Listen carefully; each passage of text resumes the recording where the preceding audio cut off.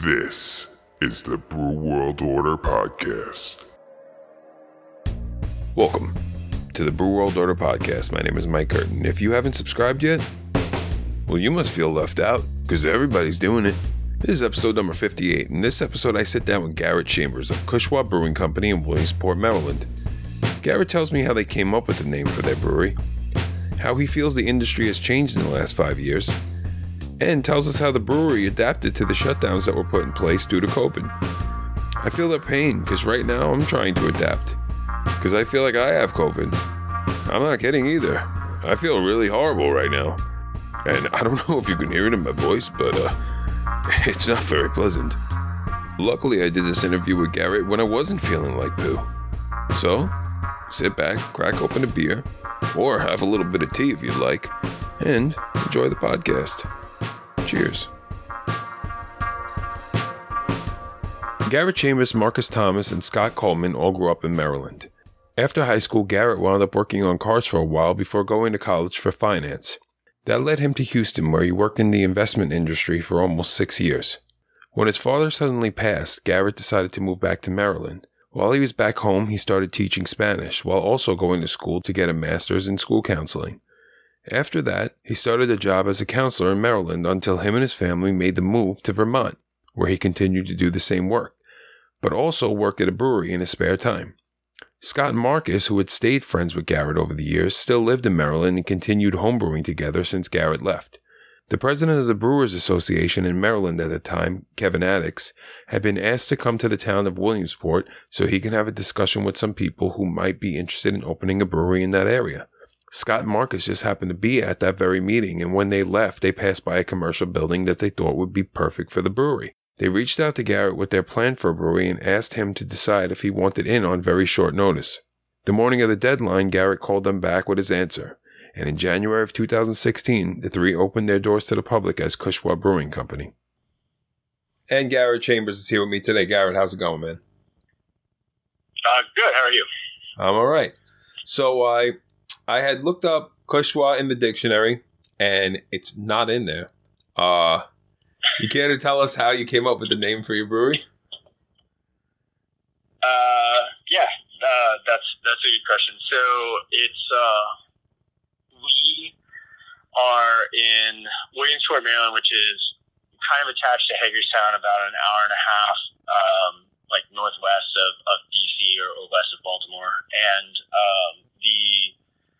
we're a canal town, so the Kushwa Basin is an important historical part of the town, because when the canal, this is the C&O Canal, when it was functional, it's very long and narrow, and you can't really turn boats around in the canal. So they would put boats could drop things off or pick things up and turn around and kind of maneuver things a little bit. So Kushwa Basin was an important part of our town historically. Williamsport is a town that George Washington considered making the capital before DC was chosen. Okay. Which is, kind of interesting historically. Yeah, absolutely. We wanted a name that, was more serious and less goofy. And we had a name picked out. We actually registered our business as our legal business name. And we're moving forward with some stuff, and then found out that there was another brewery out there that had a beer series under that name. So okay. Totally on us because we didn't do the research that we should have. But we sat down one day and gave ourselves an hour. After months of working all that stuff out, gave ourselves about an hour to pick a name. And Kushwa was hyper local and had some recognition here in the state, so we ended up with that. Sounds good enough for me. I know that you, Scott and Marcus, opened the brewery together. They had been brewing together for a while before you had basically joined in with them, and before that you were kind of just craft beer buddies, right? Yeah, for the most part. Right. They went to high school together, so they had known each other for a long time, and we met through craft beer. But they homebrewed. They had a little group of guys that would brew together. Right. We never brewed together until after we started the business. I homebrewed. I also worked at a brewery up in Vermont called Four Quarters for a little while. Okay. Got some production experience. It was kind of Brian's place at that point. He was the business was fairly young, so it was kind of like work tap room, help brew, help clean, just whatever needed to be done. So Right. I actually learned a lot through that, and moved home to do this with these guys. Right. So at what point was it when it was kind of that aha moment that hit you where all of you were like, yeah, we're going to do this. We're going to open a brewery. They kind of knew it before I did. They were pretty serious about the concept for a while and had been, talking about some startup things and scouting locations and, contemplating locations. And they went to a Brewers Association of Maryland put on an informal discussion in our county one night, and they went to just kind of listen to hear what they had to say. And on the way home from that, they found our first location. It was the first place that they had, actually contacted, someone to see the facility and everything. So they picked the spot and were very serious about it. They got in touch with me, and offered me the opportunity to come down, go into business with them. And at first I was kind of hesitant just because I wasn't sure that I wanted to move back to Maryland. I grew up here and I love it, but Vermont's pretty awesome, and we were fairly established in Burlington, so it took a little time for me to decide. And at some point, they just kind of gave me an ultimatum because I think I was kicking the can down the road, and they're like, "Listen, dude, if you want to be a part of this, you need to figure it out." Right. We need to know by tomorrow morning, type thing. So, it's funny because I woke up that morning and didn't really know what I was going to do, and just decided to do it on a whim. And luckily it's panned out okay. Right. Yeah, it seems so. And you opened in January of 2017, correct? Yes. 2017. So you were open for about 5. Right. So you were open for about a good 3 years before all these COVID shutdowns started happening. How did you go about adjusting to all that, and how did that look like for you? So we were in the middle of building out our expanded space when the shutdown happened, and it forced us to close down our old space, which we weren't ready to do, and not have any space for a little while because the new space wasn't completely ready. So what really saved us was we were fortunate to get our canning line started up about 2 weeks before the actual shutdown happened. Right. And so we just scrambled and moved everything to package immediately. And being able to, we get a lot of local support. We had a lot of people coming, stopping off.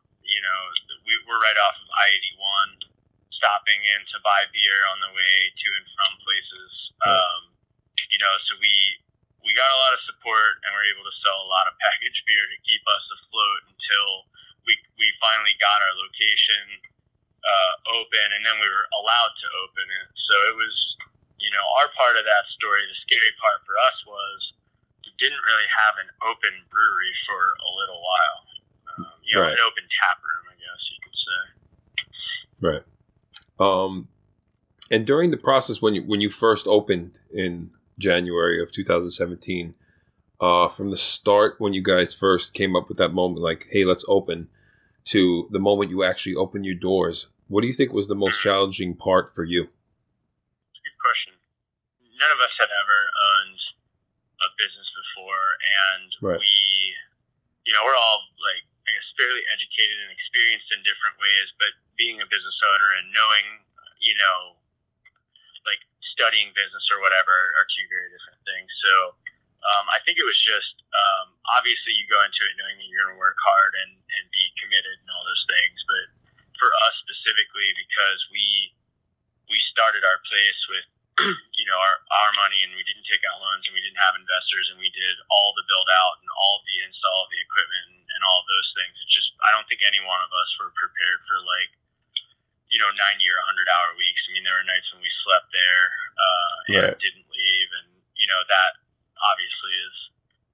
taxing, but it was a shock to the system because you just didn't know what was coming, and we tried to just get through, and we did, but it was a lot more. We bit off more than what we thought we were, for sure.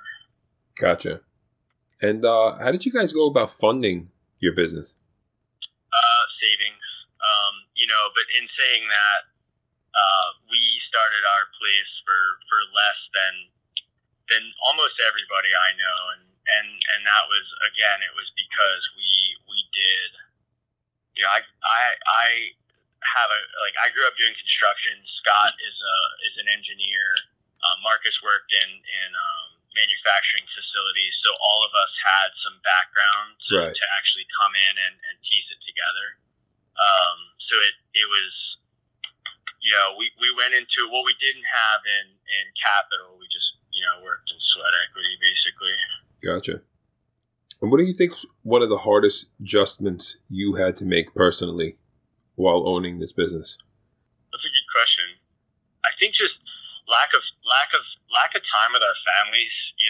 We all have families, and just being kind of like knowing that you're doing the right thing long term for you and your family, but then making those short term sacrifices that kids don't understand, and of course spouses may not love in that moment, and like parents are like, why aren't you here on the holiday, or like those types of things. Right. Yeah. That was definitely, I think, one of the things that we struggle with, frequently. For sure. Yeah, balancing family and business is, I'm sure, a very tough thing. And what are some qualities that you possess that make you a good business owner? Tenacity, I guess. The complete unwillingness to fail. Overall, yeah, right. I mean, we definitely screw stuff up. We definitely make mistakes and things like that. But I think that for all three of us, we're hyper committed to this, and we're all competitive in our own ways, and we just kind of hold ourselves to a really high standard. So I would think being tenacious is part of it. Also having a genuine love for what we do, and caring about quality, trying to put quality first, and above financials and other things that may come into play. Persevering through some of our weaker decisions, and trying to just keep our eyes on what the actual goal is, and not to sound too cheesy, but actually caring about the product that we produce, caring about our customers and our employees, and putting those people first. Right, for sure. I'm sure you've come across many people in the beer industry now, coming up on 5 years. Besides obviously the people you work with, who do you think's inspired you the most in the beer industry? That's a good question. I think that some of the people that started off, a long time ago, through the end of the first kind of wave of craft beer. So your Ken Grossman's in Sierra Nevada, and through John Trogner that owns Trogs, place people like that when they started what they have built, when they started their business, there wasn't even a market for this. They created the market for and paved the way for what we do. So while what we did was a gamble, it wasn't anywhere near the type of gamble that those guys took. Because they not only didn't have a market, there wasn't equipment to buy, there wasn't there wasn't a road. And there's a bunch of those people that fit that mold. The Allagash, the Oscar Blues, those businesses overall, just the way that they started so small and worked so hard, and have become what they've become. If it weren't for them, we wouldn't be where we are. But it also, again, not that it was easy, but our road was way easier. Right. There were suppliers for us. There were customers for us, and things. So Right. So the people that paved the way for everybody. Yeah. Yeah. Did you ever experience a moment of success where you kind of just like stood back and be like, wow, we're doing really well, or we made it? What do you think would be like one of the biggest, the first one or the biggest one for you? Yeah,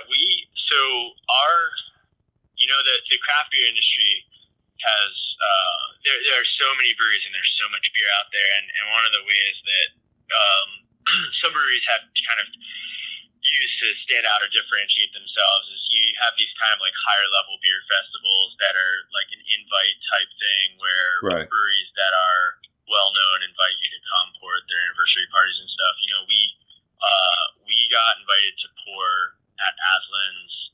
I want to say it was their fourth anniversary. It would have been 3 years ago. Those guys, they started off on a 2-barrel system. I believe it was 2 barrels, kind of in the back of this like business park or whatever, and have, you know, gone ape and have totally blown up. But the day, like, we got invited to that festival, and the night before was a bottle share where other brewers and the brewery owners and you know, other people that work at these places, you know, we get together and have these bottle shares. Everyone brings, you know, kind of like show what you know and bring all your cool stuff out. And you know, we're sitting in this restaurant basically that they had rented out, and there were all these people in a room that we knew their names, we knew their breweries, we knew their beer, and it was kind of like a fanboy moment, you know, where it's like, holy shit, I can't believe that we're like in this room with these people, and you know, we're gonna pour beer with them, and we, you know, people were interested in like talking to us, and like, you know, some people actually knew our brand and things, and like, I think for all of us, it was like kind of just sitting there looking around, being like, holy hell, how did we get here? Yeah, right. Yeah, for sure. I'm sure things get a little hectic at some points, and you know, things just happen to come real fast at you. But is there a moment ever when you feel like you need a mental break from everything? And you know, what's the importance of that for you, and what does that look like? Yeah, a lot. So we all have our own, you know, the three of us are, we have a lot of similar qualities. We have a lot, you know, we're all different at the same time, so we have our own things. Like 3 years ago, you know, after like killing myself for 2 years, I just like had you know, like my own like internal breakdown, and I hadn't taken time off and like nothing, you know, like I was like stuck at work all the time, and you know, I needed to like get perspective, and I'm a traveler kind of by nature, so I went to Brussels for a week by myself. Right. I just like booked a plane ticket and like left 2 weeks later, and like, awesome. It was very much like friends and family, like this is what I'm doing, and I'm going by myself, and I've got to have this, you know, this break, get some perspective, and you know, just basically unwind a little bit. So that's kind of how I did mine. Scott did one where he flew out to the West Coast. He's a big golf guy, so he was able to, you know, take a week and head out and play some really cool golf courses and stuff. So we've once we were able to step away, you know, I think you could kind of feel that coming, but we hadn't had time off, and that's kind of how we did it. Now we're able to take time off a little more than we were. Right, you know? I'm sure. In those moments, it was like, if I don't do this, I'm going to lose my mind. Yeah, right. You say you're coming up on 5 years. What do you think's been the biggest change in the industry for you in the last 5 years? I think the acceleration of the what's new crowd. You know, when we started, 5 years changes a lot. Right. This industry is like moves at warp speed, it feels like. And you know, when we started, we were really hyper focused on New England IPAs and things because that's what we liked and that's what we, you know, we're fairly good at. And you know, that was kind of enough to really set you apart, especially in an area that didn't have options for that. You know, when we moved down, when we started this in Maryland, there was kind of sort of some people doing it, but we we had I feel like a pretty good handle on it, and that we did really well. And that was kind of enough of a hook to get people, interested and excited and things like that. But man, within the last 5 years, like, double IPAs have gone to triple IPAs, Right. like lightly fruited kettle sours have gone to, beer that's, barely beer, and, heavily fruited isn't even, enough of a descriptor of what things have become. And, I think in some way, shape, or form, we've kind of done it to ourselves a little bit, but, there's a lot of like the consumer demand for the new thing. So it's, Of course, right. it's, we've put ourselves in a spot where it's creative fatigue to come up with new things a lot. So it's trying to fulfill that, and be that, but also try to turn out quality things and not just like throw a bunch of ingredients at something and say, here it is, and I hope that works. But Right. trying to like maintain quality while also fulfilling the what's new demand that's out there. Gotcha. This is my favorite question that I asked. What was your gateway beer into the craft beer world? So there used to be, it's not even around anymore. There was a beer called Pete's Wicked. Pete's Wicked. Okay. Yeah. Are you familiar with it? I've seen it before. Yes.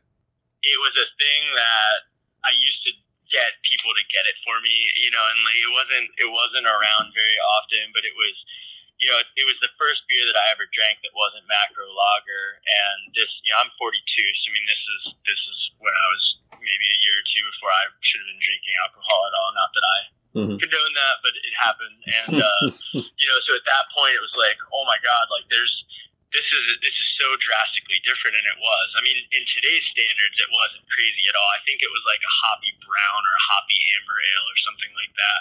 I don't even know what style it was, but it was, it was bitter and it was flavorful, and it was just different. So, after that, when I started to travel more frequently, I got lucky and did did a study abroad trip in Germany when I was 21, and after that, like being able to travel around Europe and drink German beer and Belgian things, after that it was kind of like full on, and it's just become it's a lifestyle.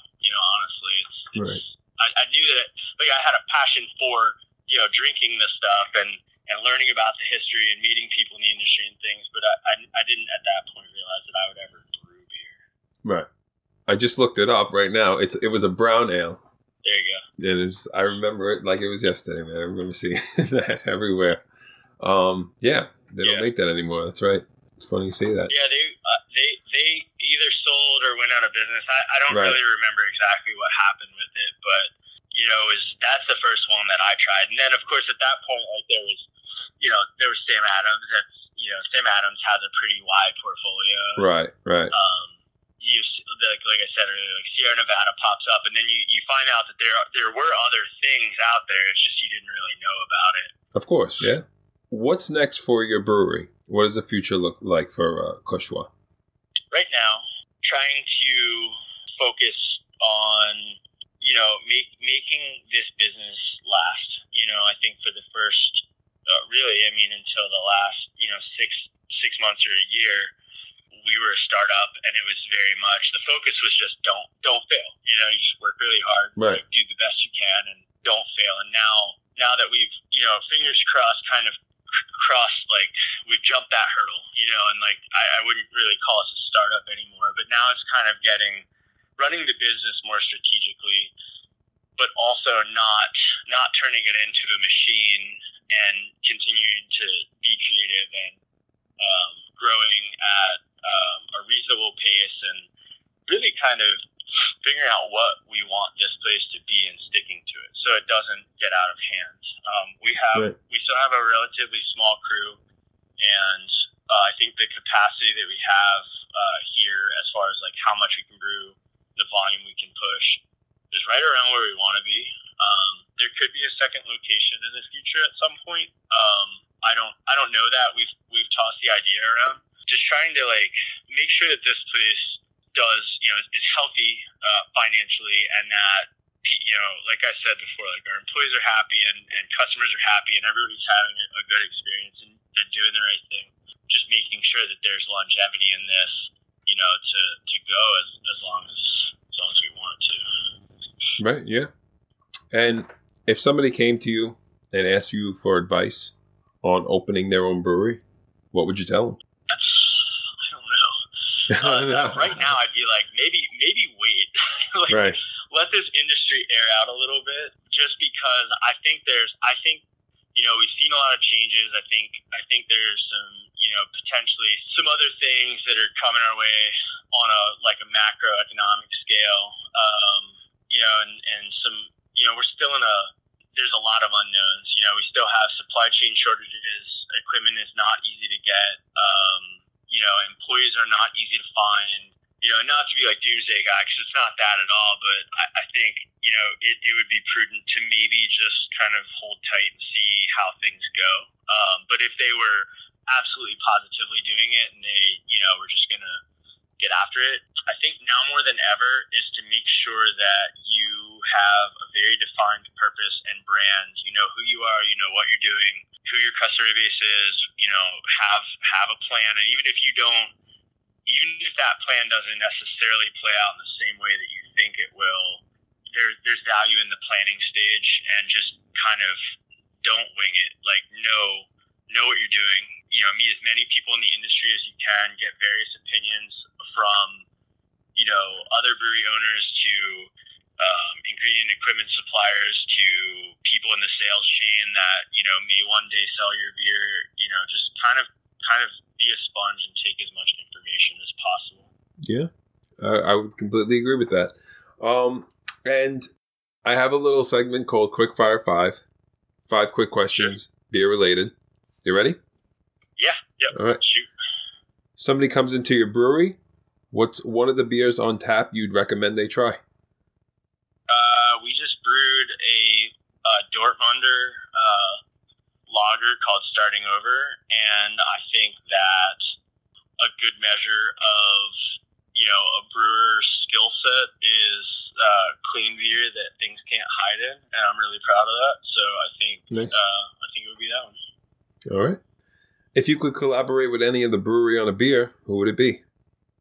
I would like to brew with Triple Crossing out of Richmond, Virginia, on probably a big stout, because I think they make some of the best, most balanced out there, even though that may not necessarily be the thing that they're known the most for. I think they kill it, and I think they're definitely a top 5 brewery for me, and anytime I'm down that way, I always try to stop in and Gotcha. spend time there. Favorite style of beer? Pale ales. Pale ale. Because they're low in alcohol, obviously plenty of hops, and just very drinkable. Gotcha. Last beer you drank that blew you away? Czech Pils from Divine Barrel out of Charlotte, North Carolina. It was, I think, one of the best versions of that style that I've ever had, made in the States, and they're awesome at what they do. I don't think I've ever had any of their lagers until that, and when he brought it up, I was floored at how spot on it is for the style, and Right. how delicious it was. Gotcha. And you have 1 keg of beer to hold you over for a 2-week quarantine. Which beer are you choosing? Saison DuPont, which is not, you don't find a lot of kegs of it. It's more a bottle, but it does come in that. But that's kind of like my like desert island beer or whatever. Like if I could only ever drink one beer, that's something that I've loved since I had it, and I would have that. All right. Well, Garrett, that's all I got for you, man. Awesome. Well, I appreciate you having us on, and if there's anything else I can answer, any follow up, please let me know. Absolutely, man. I'm Mike Hurton for the Brew World Order podcast, here with Garrett Chambers of Cushwa Brewing Company in Williamsport, Maryland. Thank you, man. All right, thank you very much. Hey guys, thank you so much for listening to my interview with Garrett Chambers of Cushwa Brewing Company in Williamsport, Maryland. Whether you're passing through, you live in the area, or just visiting a friend nearby, definitely check them out. Also, give them a follow on social media while you're at it. Every other Sunday, I'll be releasing new episodes, so subscribe and you'll never miss one. Also, give us a follow on social media. Why? Because I'm desperate here. I'm Mike Curtin for the Brew World Order podcast. You stay safe out there.